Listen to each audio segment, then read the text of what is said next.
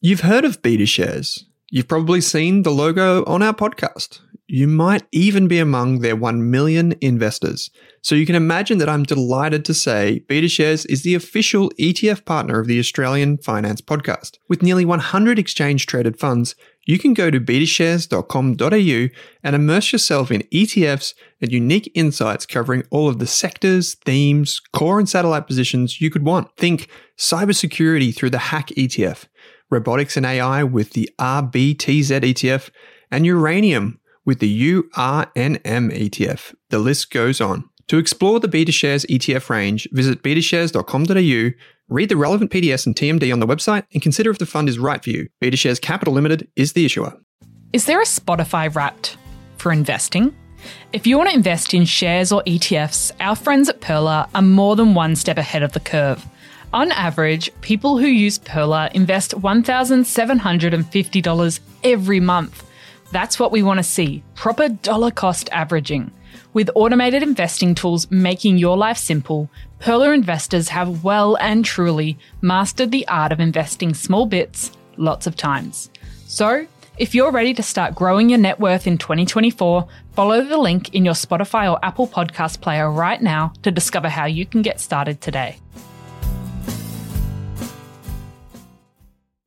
Hey there, here's a quick note. This podcast contains general financial advice only. That means it's not specific to you, your needs, goals, or objectives, so don't act on the information until you've spoken with your financial advisor. You'll find our full disclosure, disclaimer, and link to our financial services guide in the show notes. Kate Campbell, it's always a pleasure to be with you. How you going? Great to be back, Owen. Very well on this lovely sunny morning, thankfully. It's been a bit of a crazy week in terms of weather here in Melbourne. Yeah, it is. We're recording this on the 6th of October and it is sun out today.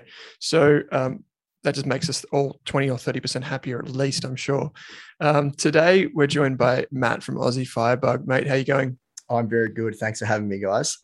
Yeah, it's our pleasure indeed, mate. You've really just done some wonderful things with Aussie Firebug and the community that you've fostered. I'm hoping that for an introduction to you, I was going to do an introduction, but then I was reading your About Me page, and there's a story on there about your old man and him, you and him going to the store and getting some soccer boots, I believe it was, or footy boots or something. Maybe you can just relive that kind of story for us and tell us a bit about like how you got involved in thinking about financial independence in the first place. Yeah, that's I love that story. It's basically from when I was, as early as I can remember. My old man, he's a notorious tight ass. And whenever we used to go shopping as a child, I always wanted, as you do, like this is the marketing machine at work here. They market to kids and they do a bloody good job at doing that. I wanted the best, the Nike, the Adidas boots, the top of the range. And he would always get me the sort of the middle tier, not the worst ones, but the middle to the lower tier because, and I appreciate this now that I'm older, kids just grow out of clothes and shoes and everything so quick. It really is insane to spend, $150, $200 back then on a pair of footy boots or whatever. But he would always get me sort of the middle tier or the lower middle tier shoe. And I always used to think like when I make my own money, I'm going to, spend it on the best brand shoes and clothes and everything like that. And I think the story that you're referring to, he would always, whenever I wanted like something really good, he'd tell me I'm dreaming, sort of like Daryl Kerrigan out of the, what's it called? The famous movie there. The Castle? The Castle, that's it. Tell him he's dreaming. So, so, and that sort of instilled, good money management into my mindset as a child, because he would always say to me, Matt, smart people save their money. Stupid people, or maybe not stupid, but other people spend their money and they waste their money. Don't be wasteful with your money. You want to save it, give you options later in life. And I didn't really know exactly what that meant when I was a kid. I just wanted the coolest stuff possible. But looking back now, that was actually set the foundations for my money management skills and, me inherently being a tight ass with money later on in life. And it's funny because when I got my part-time job as a kid, and I got it at 14 and 10 months, which was, I think, 1 month after the legal age limit that you could possibly get a job in Victoria at the time. I remember saving up. I was on $5 an hour at Hungry Jack's, believe it or not, $5 an hour.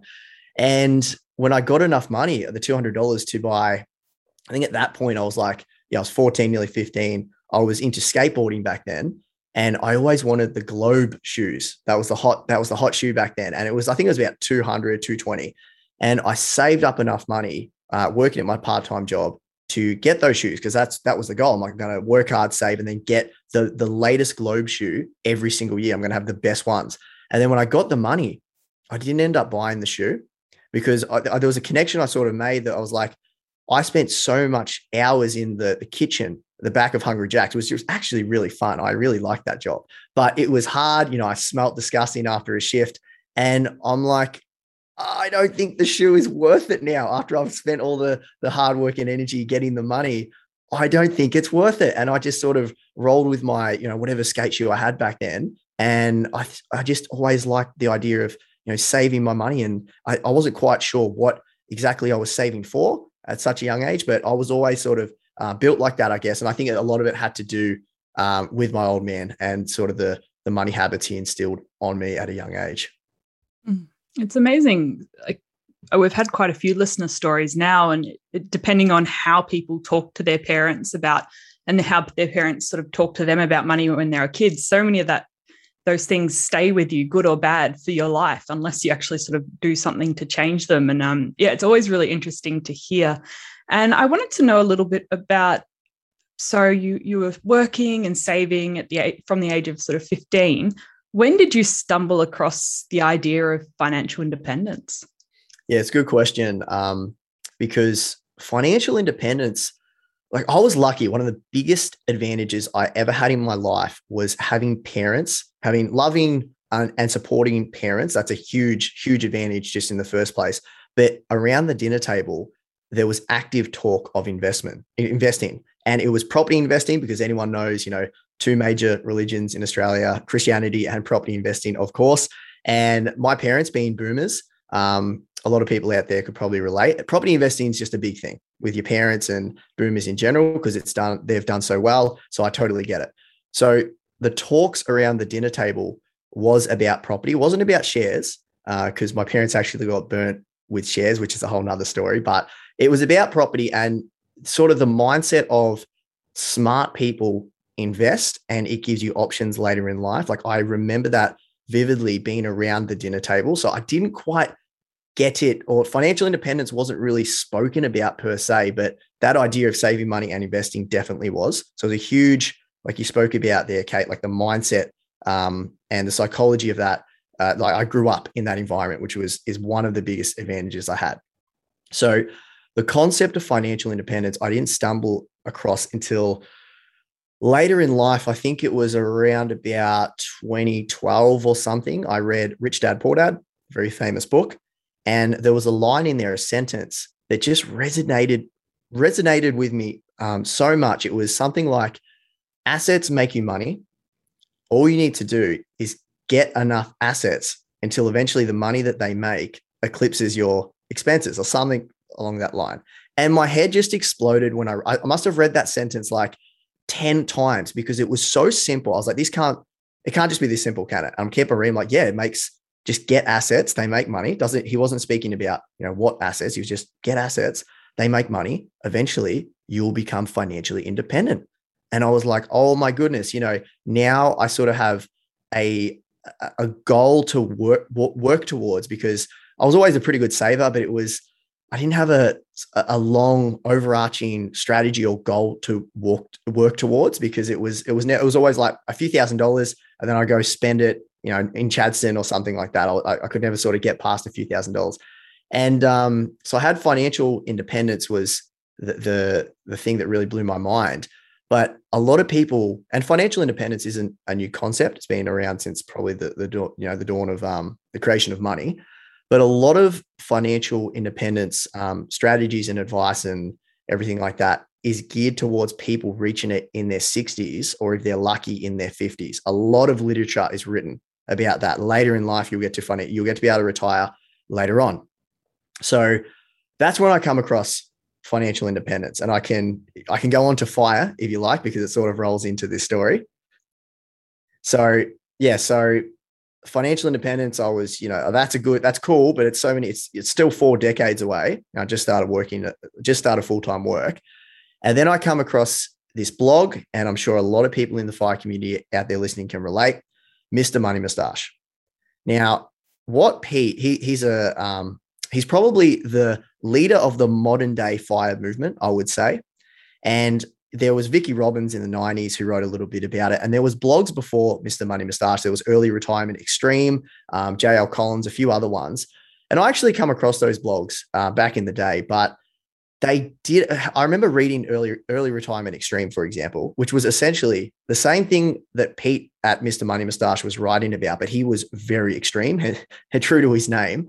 And I could never relate to it. And he wrote about things, and it just seemed so abstract, and that was a life that I would never want to live. So I'm just sort of going to can it. It's a very interesting blog, whatever. But Pete wrote a few articles, and probably the one that sort of, exploded my mind again was the shockingly simple math to early retirement. And he sort of unveiled the math and the investing behind how he was able to reach financial independence at 30, realistically, without inheritance, without a extremely high paying job, although he did have a very good paying job. But it was so, it blew my mind so much. I remember reading it, and that's such a great blog article. I'd encourage anyone that, wants to look into FIRE and how it works to read that article. That completely changed my trajectory of life pretty much, because I had a new goal to work towards, because I just started full-time work at the end of 2011. And I think I stumbled across Pete and what he was writing about in like 2013. And up until then, I'd invested in an investment property. So I was sort of on the way to financial independence, but it was still decades away, because that's what I was thinking, how long it was going to take. And then what Pete was writing about was like financial independence on steroids and how to practically actually do it. And the reason I think he's so popular and the way, I think he's the leader of the modern day FIRE movement is because a lot of people think FIRE is a financial thing. It's a, concept about finance. It's actually a life philosophy. And what Pete was writing about first and foremost was how to live a great and happy life. And it just so happens that money plays a super important role in that, in modern day society. So that was a long-winded answer, Kate, but essentially that's how I come across financial independence and FIRE.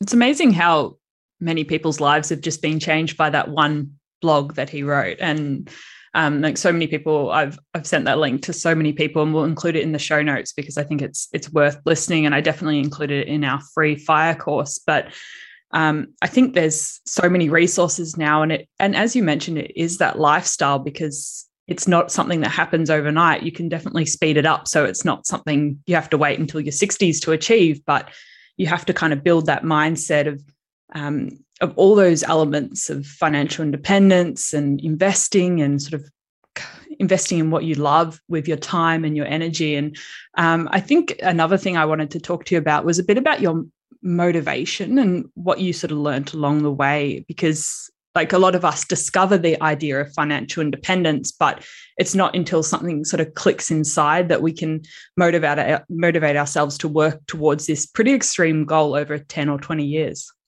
Yeah, totally. My main motivation was getting back my time.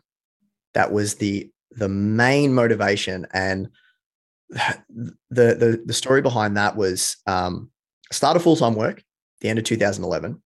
And I don't know about you guys, like Kate or yourself, Owen, but I remember when I started full-time work in the corporate world, it hit me like a ton of bricks. The first 2 weeks I sort of knew when I was at uni, everyone goes off, they work 40-hour weeks, and that's a lot of hours in the week. But I guess what I didn't know, or what they don't tell you, is all the hours and time and energy preparing for work, de-stressing after work, commuting to work. So it's not just 40 hours. It's a lot more than that. And I just remember the first 2 weeks, I was a pretty, I was a young, fit, healthy guy. I was exhausted And I guess you do get used to it. But I just remember thinking, there is no way that I want to be doing this for the next 40 years. Like you're telling me this is how people do it for the next 40 years. And I could see the writing on the wall. I could see people at work that had just had a family and things were starting to slip, things that were important to them, their health, their fitness, maybe playing footy, maybe, going golfing every Sunday, whatever it was, they couldn't do everything. And then I could also see as I progressed in my career that you took on more responsibility, more things were expected of you, higher stress, higher anxiety, all those things come into play. And I was like, there's no way I want to be stuck in this cycle. I refuse to accept that this is just how people do it.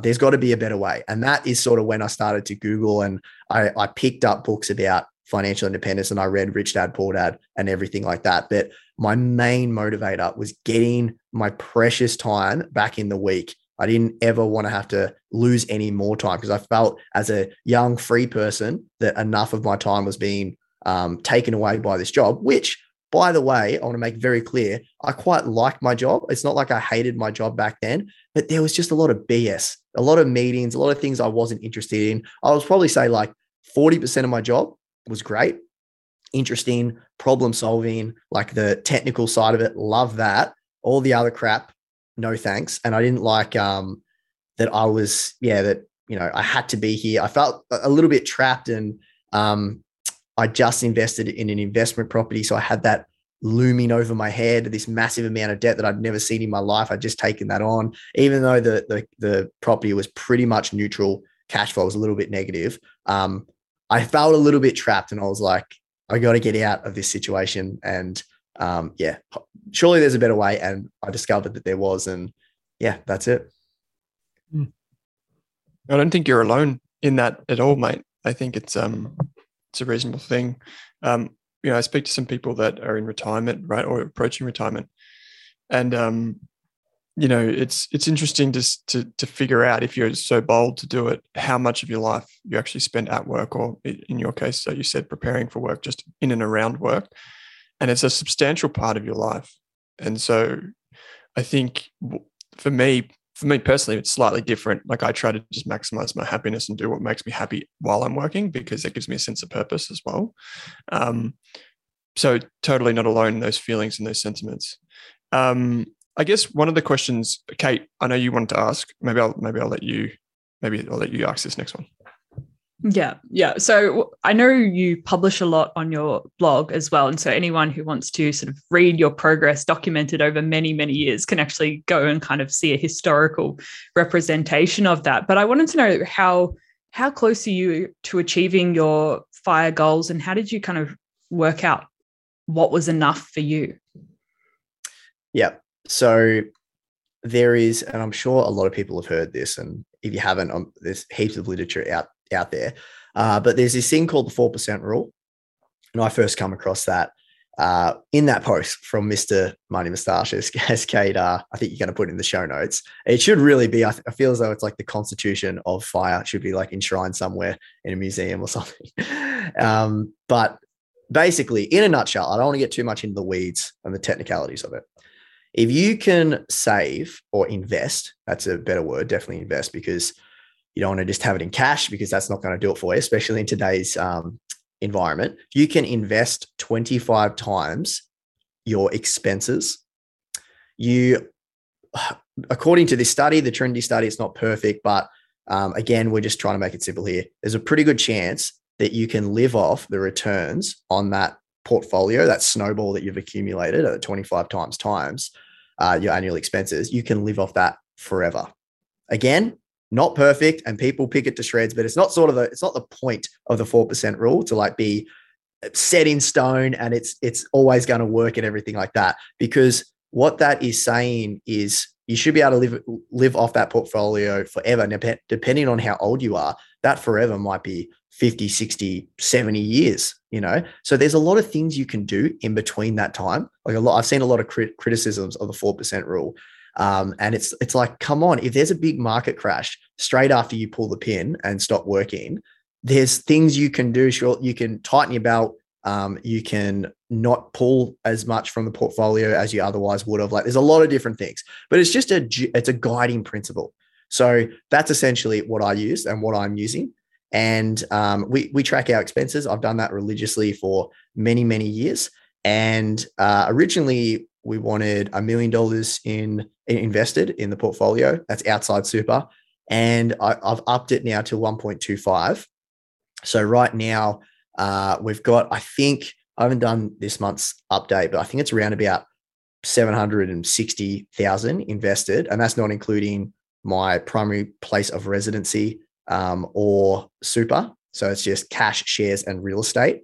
And we want to get to 1.25. So I'm actually in the middle of selling our last investment property, but it will be determined largely on market returns. So maybe like 1.5, 2.5 to 2.5 years away, depending on how the market does it. But to be honest with you, I'm sort of living the life right now that I want to live regardless, because I've reached the point now where the portfolio, the returns of the portfolio are eclipsing what we can actually put into it. So we aim for roughly $5,000 a month to like shovel in cash on the snowball to grow our portfolio, our FI portfolio. And it's so large now that the market swings dictate more about where the portfolio is going than what we can actually add to it, which is really cool. But it's also scary because obviously the last month wasn't great, but and yeah, that's essentially it in a nutshell. So we're trying to get to 1.25, but right now, like we spoke a little bit about before we started recording, I'm only working 20 hours a week. And so I'm sort of doing the semi-retirement life anyway. And I think I'll do that forever or until it's not fun. Like I'm a freelance data and analytics consultant, that's the work I love doing. And I get to do really, really fun work, meaningful work. It's like solving a puzzle. I love it. And I don't have to deal with like the bureaucracy and the BS, like office politics, because I'm a consultant now. So in a weird sort of way, I'm sort of living, how I want to live right now, but I officially haven't reached financial independence, which will be, a few years away. Hey, quick question. Because it's a we in there, right? Like it's the two of you. Yeah. How did the other half take it when you started on this movement? Or like, Yeah, how does the relationship fare into fire?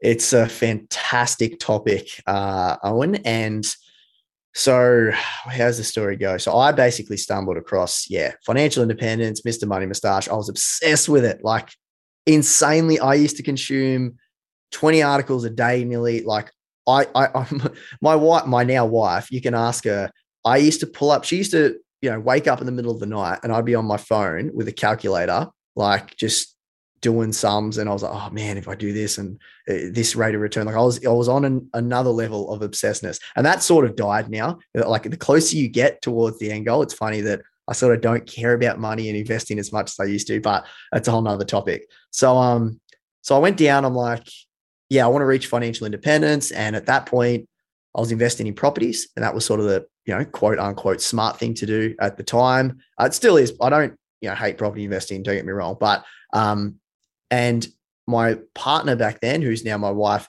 I guess she was, awesome, Matt, you go do you and, make us all this money. And that's amazing. And we didn't join our finances until 2016, I believe. And when we joined them, like I can categorically say to everyone out there listening, I would not have half as much, or not have accumulated half as much wealth without her help, because there are so many things you can do with in a partnership if you're on the same direction and moving towards the same goal than you can as a single person. So people look at our net worth, they're like, wow, that's a lot of money for even a couple to have accumulated. And I can definitely say that I've gotten further, even if you slice it in half and with her, because we can there's a lot of expenses that can be sort of I don't know, like consolidated with a couple that you have to sort of just cop on the chin as a single person. I hope I'm explaining that. Like even things like rent or like exactly health insurance. There's so many ways to exactly. There's like food, even the wastage of food. So we joined finances. Now I'm so blessed that I found someone that I love who was decent, or yeah, I'm going to say good, great with money for any normal person. I was just on it like another planet with the optimization, but she was very good with money, a naturally frugal person. She didn't know too much about investing, but frugal and good with money and like, you know, waiting for the bargains and everything. I got really, really lucky that she was like that. Now I was very obsessed with it, and we sort of balanced each other out over time, which has been really nice because I'm a lot more relaxed about money. Back in the day, I used to set hardcore budgets and try to stick to them religiously. I don't do that anymore. We've got to a equilibrium of like where we just sort of spend our money and we know roughly how much we're going to spend. And it's just sort of happened. It's really, really nice at the moment. So I never really put any like hard restrictions on her or anything. Like it was more about how much am I going to spend and how much am I going to save, even though we did have joint finances. And I guess we're just sensible about it. Like she buys whatever she wants. I buy whatever I want. If there's a big decision to be made, like obviously buying a house, buying a car, we're going to talk to each other about it.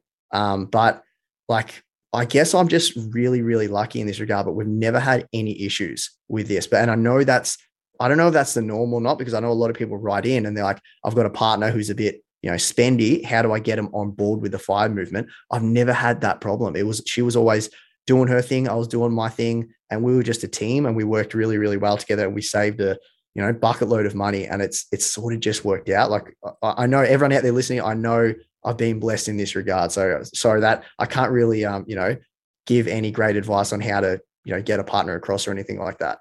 So I was going to actually follow up on that. So you've never found like good advice or strategies that help get a partner on board with the FIRE movement? Like, is there any of your, because I know you got a huge community right around you and Aussie Firebug. Yeah, it definitely is a question that pops up all the time. Like I see it and I can never really, you know, I don't have too much experience. Like honestly, hand over heart, I can't say that I really have a great strategy on how to get a partner across. Like it'd be tough. All I could say is that there's nothing worse than sort of forcing people to do something that they don't want to do. Like if you're gonna, I would sort of say, I guess one thing I could say is my wife at the start, this is so funny to talk about now, but she didn't really believe it was possible. Like when I was talking about this and I was you know, obsessed with it. So I'm talking to her about, hey, check this out. We're going to get to a point where we don't have to work. She revealed to me later on in life that she was like, I just thought that was a pipe dream. Like, I didn't actually think we would actually get anywhere near it. And I guess if you explain to your partner what is your ideal life, and then how does money as a tool help build that ideal life, I think that would be a better way to go about it. And I think people can, like, especially if you're trying to get someone on board, the idea of saving and sacrificing, because that's what you might have to do. I don't recommend it. I think if you're going to, you know, adopt a FIRE lifestyle, you really want to change your mindset about how to live an awesome life whilst being super optimizing all your expenses and being, you know, naturally frugal. But there are some people that just want to sacrifice a little bit to then live a better life later on. And if you're going to do that, I'd say that don't aim for like full financial independence, because it might be 15 years away or, you know, something like that. But try to aim for 1 or 2 days off a year, because that's really, really possible after like 3 or 4 years, you know, depending on, there's a whole bunch of variables there. But if you only need to shave 1 or 2 days off to be way more happier and live a fantastic life, then a couple years, you know, 3, 4, 5 years of investing and saving and maybe sacrificing a few holidays here and there is really realistic for a lot of people out there. You just got to, you know what you're doing and like do the right strategy and understand the math behind it. And I think that would be an easier pill to swallow for a partner. That's great. That's great advice, mate. I think the hardest questions that we get as people that are involved in finance come back to relationships, not just with other people, but with things as well. So, which FIRE obviously touches on all of that. So, our listeners will be really keen to know, how do you basically go about investing your money to achieve FIRE? So you mentioned before that you're in the process of selling an investment property, and you made a comment before that you don't necessarily don't hate property, you're not like anti-property or anything like that. But can you just describe maybe how your strategy started and where it's at now? Absolutely. Interesting story. So, like I mentioned before, around the dinner table at my house was all about property and smart people invest in property. We'd talk about, I got two older sisters. If one of their friends had been or bought a property, it was like, wow, they're doing well for themselves. And look at, this person go, even though we had no idea about, their finances there. They could be, swimming in debt. They could be, $400 a week trying to pay back repayments. None of that mattered. It was just about how many properties they had. So I wanted to be a smart person. So I bought an investment property at, I'm going to say like 23 or something, 24. And it was just before the first home buyers grant was ending, because back then it actually, dried up. I think it's back now, isn't it? Or you get like the stamp duty off or something. But back then it was just about to end, and I got in literally like the day before it ended. And I was on the road. So as I said, I read Rich Dad Poor Dad. But one book I failed to mention in the previous story was I was convinced that my road to freedom was through properties.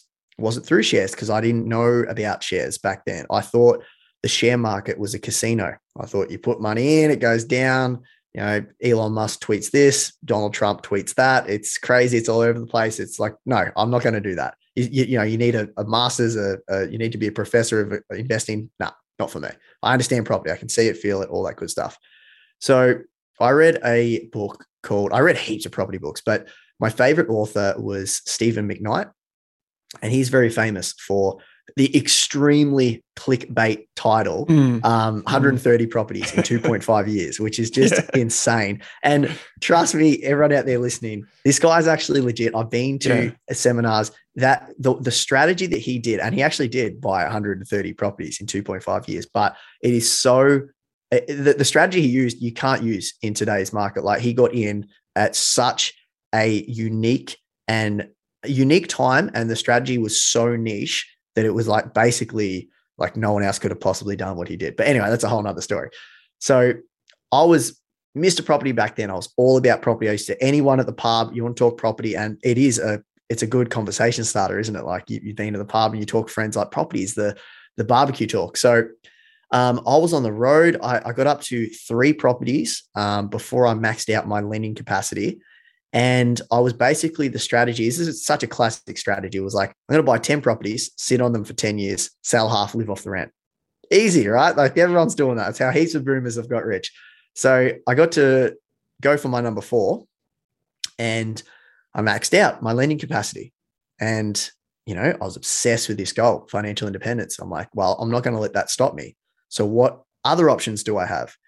And that's when I come back to Mr. Money Mustache, because I'd already read him at that point, but I thought, shares, it must be an American thing, whatever. Like, but I went back to the share market because I didn't need other like institutions, banks to get me going in there. So I thought, all right, I can't buy any more properties. What else am I going to do?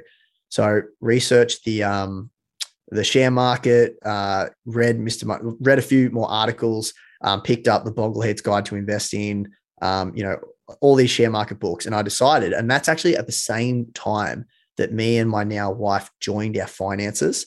And I thought, we had heaps of discussions, and I seriously was researching it, analysis paralysis for like a year and a half before we started buying shares. And then I thought, all right, look, and Chrissy's my wife's name. I said, look, Chrissy, let's do this share thing. And if it works out, like, let's just do it for a year and see how we're feeling after a year, and then we'll figure it out. Because I think when we joined finances, like, she had a wage, so obviously our lending capacity opened up a little bit. So we probably could have went for a 4th and 5th property if we wanted to. And we did it for a year. And there are certain advantages and disadvantages with every asset class. But at that point in my life, I'd done a few renovations in the properties, and I was getting really sick of going down to my investment property and adding value to it every weekend for like, I think I did that for, at least 15, 16 weekends. It was a lot. It was a lot of physical work, and it actually paid off in the end. But I realized that, well, over time, I got over property as an investment class. I wasn't as obsessed as I once was, and my wants and desires started to shift my priorities. And after we invested in shares, and I seen how passive and how hands off shares is compared to property, we made the decision we're going to slowly over time sell our investment properties and put all that money into shares. And I had in my head, the goal to financial independence was a lot clearer through shares than it was through investment property. Investment property is a weird one. And again, let everyone know I'm not against investment property. I think it's a fantastic asset class for the right person, but it's a bit of a weird one because I never felt like I was investing properly with property. I know that sounds weird, but the game in Australia for 90% of property is you buy it, you might lose money for 5 years. You might be lucky and have it neutrally geared, positively geared if you're lucky. Rent might rise a little bit, but the real payoff is at the very end. Now, I know you can withdraw equity and you can bankroll that onto the next one. I did that. I understand all those strategies, but it never sat well with me, that type of investing. But when I invested in shares, it just clicked. I don't know, I guess you either lean one way or the other, or, there's different asset classes, but with shares, I just like the idea of starting with this little snowball and you keep piling on snow. It gets bigger and it gets bigger. It starts rolling down the hill, and then market gains and you get the capital gains. And then 4 times a year, money arrives in your account through dividends like magic. Like you haven't even done anything. And it just you get a little check. I just thought that was the coolest thing in the world. And like I said, the math and how to work out we were financially independent was a lot easier and a lot more succinct and clear. The road was a lot easier to understand with shares. So yeah, we made the choice after a year. We loved what the shares were doing. And I guess we got lucky because the market was quite strong. Can you imagine if I invested in shares in 2007? And this is where timing is everything. Timing's everything in our, so anyway, we really like shares, and we made the decision. So we're going to sell the property. We were done with them. I didn't want to actively manage them anymore. Still love it as an investment class. I want to make that clear. But we were more geared towards passive investing and then following our passions, obviously working on my business now, the freelance business, and doing my Aussie Firebug podcast and blog and everything like that. So yeah, that's the story. And our last one is in the middle of being sold right now. Cool. I love it. It's a really, really interesting thing. And I think a lot of people can relate to that feeling that you had around not feeling like you're doing it properly. Because we look at people on the news, right? And they're like finance people, they wear shirts and they're talking about really complex things and financial markets and all this type of crap. Yeah, I love it. And for those of listeners that don't know about Matt's website, Aussie Firebug, you can head there and there's a tab up the top for net worth, and it breaks down all of the different strategies and kind of where he's at. So it's really interesting. Kate, over to you. Yeah, I think that's been one of the amazing things about reading fire blogs like yours and Mr. Money Mustaches is actually having a look behind the scenes about how people are investing and structuring their life and really designing it in a way that suits them. And I think there's so many resources you can look at nowadays, and just not to necessarily take advice from, but just to see how other people are doing things. And when you're trying to figure it out for yourself, it's a good place to start. And I just wanted to talk to you a little bit about what you think the hardest part of working towards financial independence has been for you. The hardest part, I would say at the very start, this is sort of counterintuitive to think about, but I almost wish I didn't discover FIRE at the very start of my career, because I was quite, I'm not going to say depressed, but I was quite upset that it was going to be so far away. And it actually made me hate my job a little bit at the start. I was quite liking my job, and I don't know, there's something about okay, this is my life for the next 40 years. It could be worse. This is fine. It's quite good actually. And then I'm like, oh, there's this thing called FIRE, and you can do whatever you want, and you can have all this time and freedom and options and days off. And this is amazing. Oh, it's 10 years away. It's 15 years away. And now I'm slumping in my chair, and I'm like, this is crap. Hurry up, time, So that was the mindset of trying to I wanted to speed up time early on in the piece. And that is such a bad mindset to have. Like, we should never, ever waste our time. It is the most precious resource that we have. Like, this whole thing of financial independence and, FIRE and everything is about getting our time back. It is the most precious thing we have. So, getting out of that funk of wishing my time away was a bit difficult. And then I never really had, like, some people say that sacrificing things is hard for them, but I didn't really sacrifice too much. In fact, I probably sacrificed, I went overboard with the sacrificing, and that was my own decision. Like, I never felt like whenever I didn't buy something that I really wanted to buy it, at the very start, I was so obsessed, and and I would tell anyone this, that you definitely want to live your life and make sure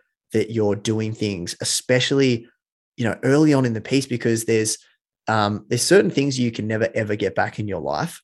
And I'll say, like, I'll give you an example.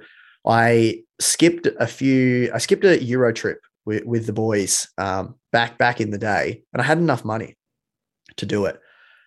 And now I regret that. And I hate using that word, but I regret that now because it doesn't move the needle that much in my goal, my overarching goal of financial independence. It wouldn't have moved the needle that much. And I can never, ever, ever get back going to Europe with a whole bunch of my best mates when I was like 26 or 27, whenever they went. Now, mind you, I have traveled extensively. Like, this is a first world problem here. I've done traveling. I'm not saying I haven't, but that one trip, I regret. I don't regret not going to the pub every weekend and, like, just sort of pissing my money away, $200 every single weekend. Like, I did that when I was 18, 19, 20. I definitely was at the pub, and then I got over it. And they're the sort of things that, the optimizing your expenses, that is probably, in my opinion, I feel like I never regretted, and it was worth me saving my money, in those situations. But there's certain situations, and it's going to be different for everyone out there listening, where you just need to have that fine balance. So yeah, I hope that answered your question. I think probably the sacrificing is the hardest, but I never felt like I sacrificed too much, if that makes sense.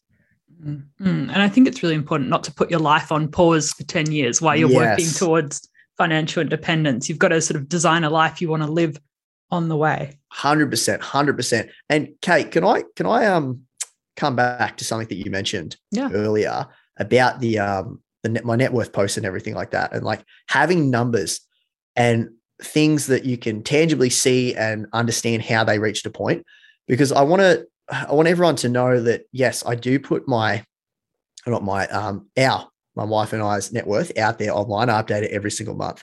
And the reason I want everyone to know that the reason I do that is it was a little bit selfish, because when I first started back in 2015, the blog, everyone was writing about this FIRE thing in America. There was no FIRE blogs in Australia. And I wanted to know if this concept of extreme early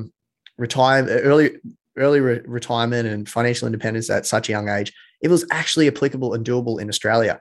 So I started writing about it, and I started putting myself out there, full transparency, how much we were earning, how much we were spending, what we were saving, what we were invested in. And I did it for a few reasons, but one major reason was so really smart people would pick it apart. It was actually selfish. I was like, hopefully some smart people, some accountants, some, financial planners, whatever. And that's totally what happened.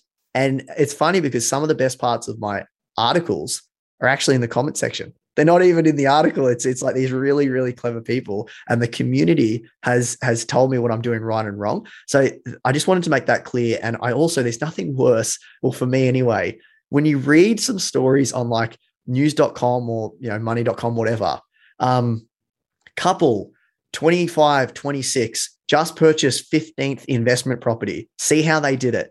And you read the article, and it's got absolutely zero information about whether or not their parents helped them out, whether or not they got an inheritance, whether or not they're on $500,000 each in income a year. And then conveniently, most of the time at the end of those articles, see how Joe and Linda did it. They've just now started a property investing company or something like that. And it's almost convenient that it's like some sort of advert. So I didn't want to be one of those people to be like, it's not a brag thing. I just don't want to make that clear that I didn't want to just put myself out there. Hey, look how much money we've got. Look at, I wanted to show people how we actually did it, some numbers, some facts, some data.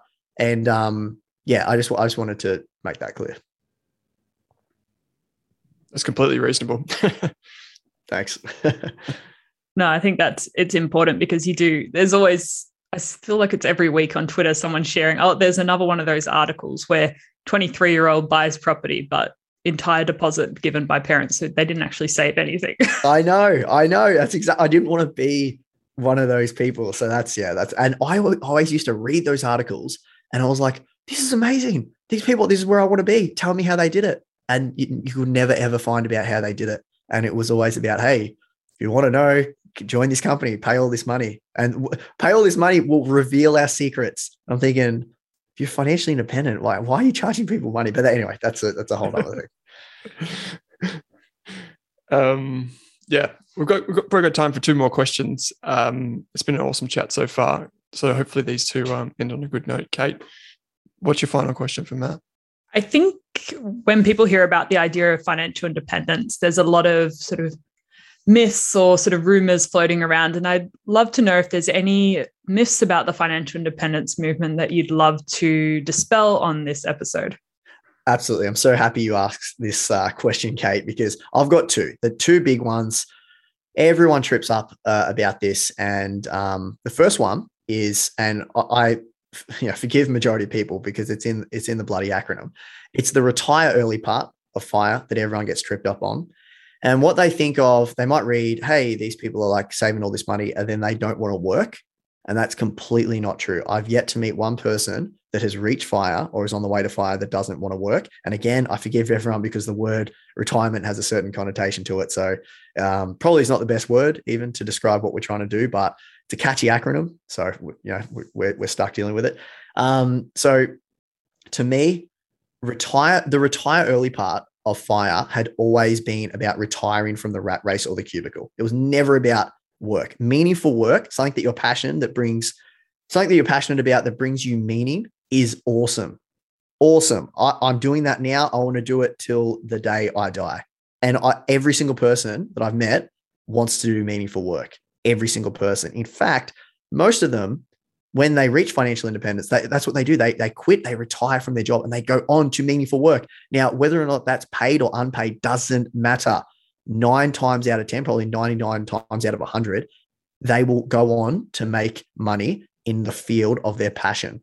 And sometimes, not all the time, they end up making more money in the field of their passion because that's just how it works. They're really passionate about it. They're probably doing, 60 hours a week, but it doesn't feel like work because they're so passionate about it. So anyway, that's a whole nother thing, but that's a huge myth I want to dispel, that we don't want to work. We do. It's actually, part of the reason we reach financial independence, so we can do meaningful work. The second one is, and this is a little bit more, I want to dispel this, make this clear, is we are all living in tents and we're eating rice and beans. Absolutely false. I don't know anyone that lives like that. Look, there are some extreme people, and I blame mainstream media for this.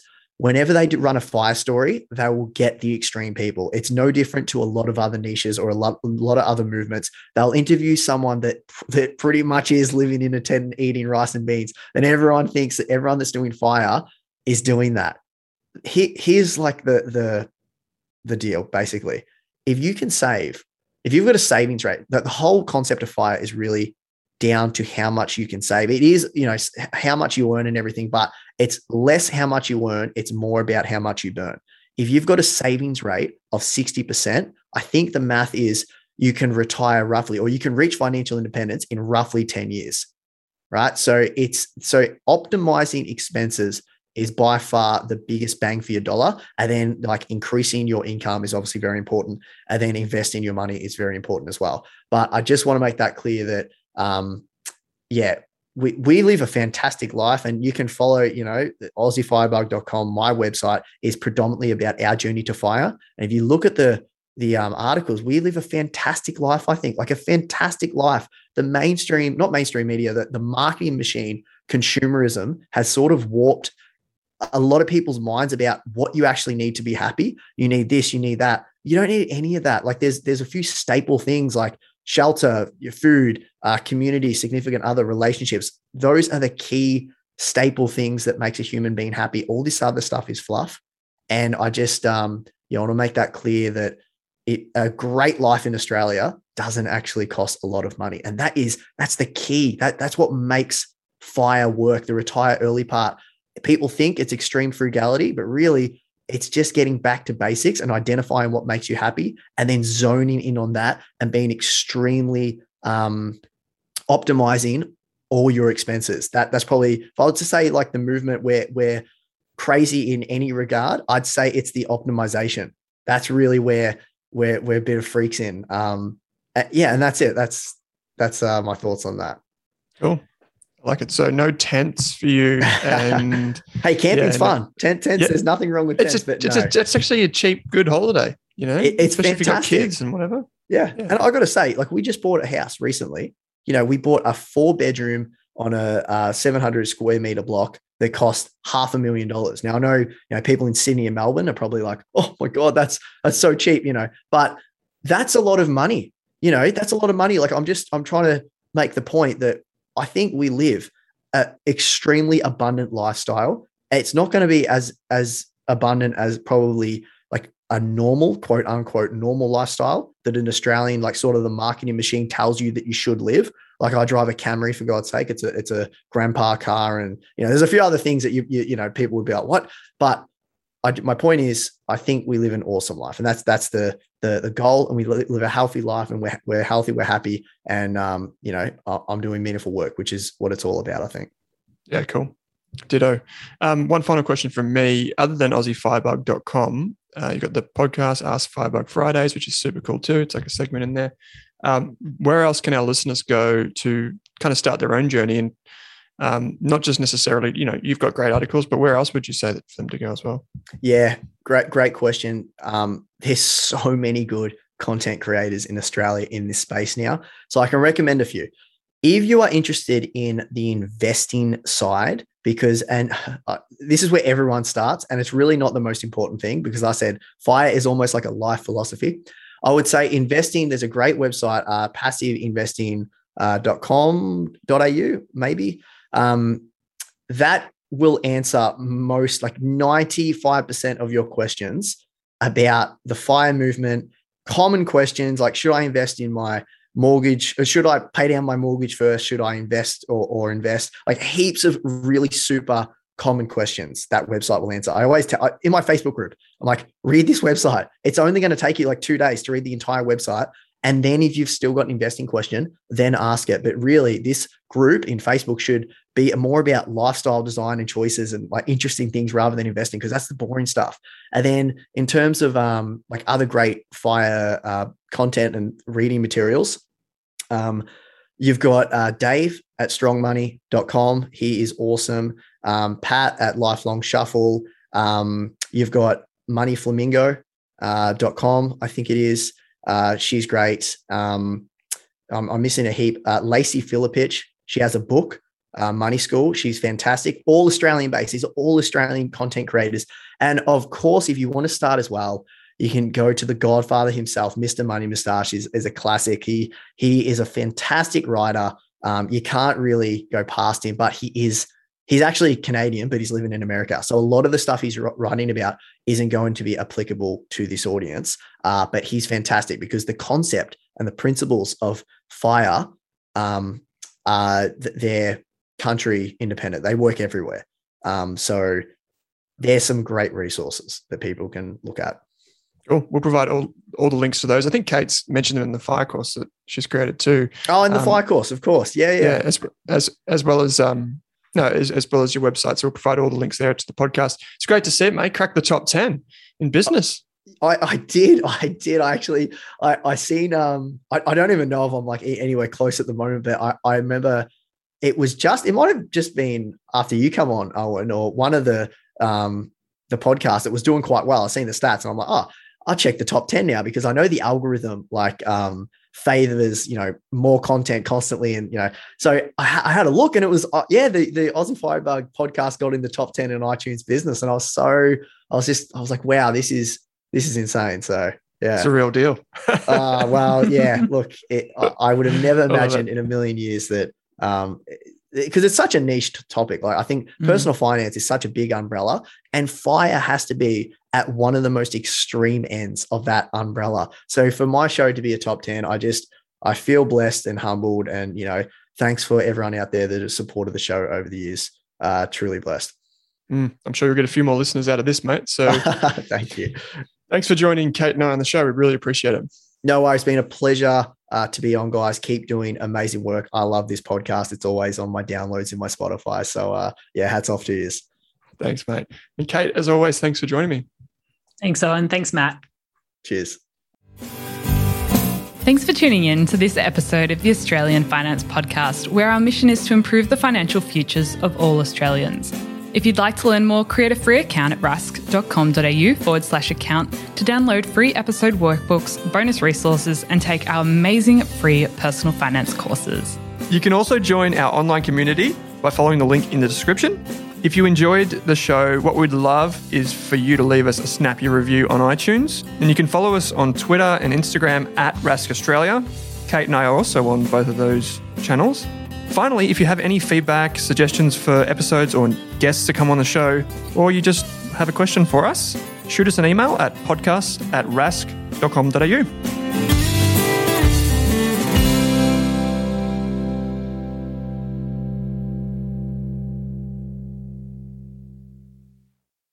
Are you thinking about starting your wealth creating journey, but not sure where to put your hard-earned dollars?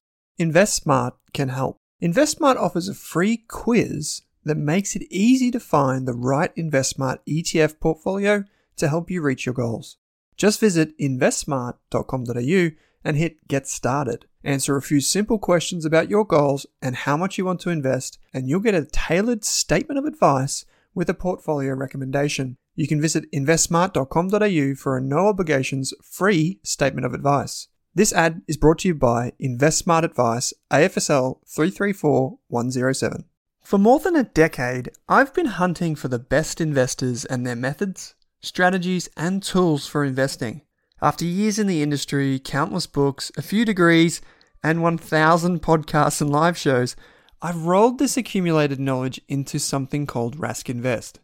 If you've ever heard me talk about a core and a satellite, active and passive, true long-term compounding, or you simply want to know exactly how I would invest, now is your chance. Rask Invest is our new investment service, designed for all types of investors who want professional management of their core portfolio at a low cost from a team they trust. Rask Invest helps you automate your wealth creation and passive income. Simply click the link that says Invest with Owen in your podcast player to join one of our live platform walkthroughs or book a call with us. You can also view the Rask Invest PDS and TMD and get invested with me.